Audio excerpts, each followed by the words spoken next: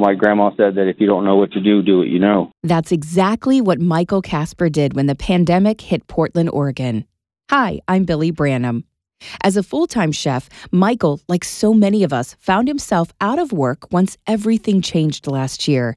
But he didn't want to sit idle. I felt really bad that people were having a hard time finding food in grocery stores in my line of work. I know where to be able to find it. So I started calling all my suppliers and was like, well, what are you guys sitting on? And they were like, well, I have cases of chicken thighs. And I was like, okay, I'll buy 3 of them. And they were selling them to me for a quarter for $1.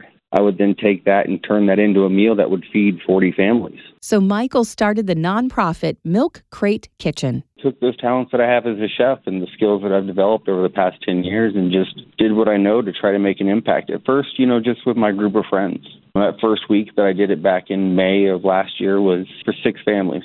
And then I branched it out to a couple of different families and put it out on Instagram. And the second week it was 12 families. And then it branched out even more. Third week was 20. Then went to 42.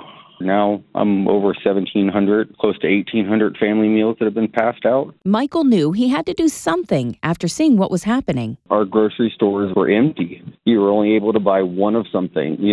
Toilet paper was gone. Fresh produce was hard to find. I just felt the desire. I knew that I could be able to make an impact. Michael is back to work as a chef, but he's still continuing his efforts to feed those who need it, even sacrificing sleep. It starts with me on Thursday morning before I go to work. I go and I purchase everything that I need or I collect it from the local suppliers that I can. Thursday night after I get off work, I go ahead and cook the majority of the food till about 2 or 3 in the morning. Then I wake up on Friday and I portion everything out before I go to work. And then on Saturday, between me and a team of delivery drivers that have volunteered to help out, they're passed to the families that have signed up through either my website or on the Google form.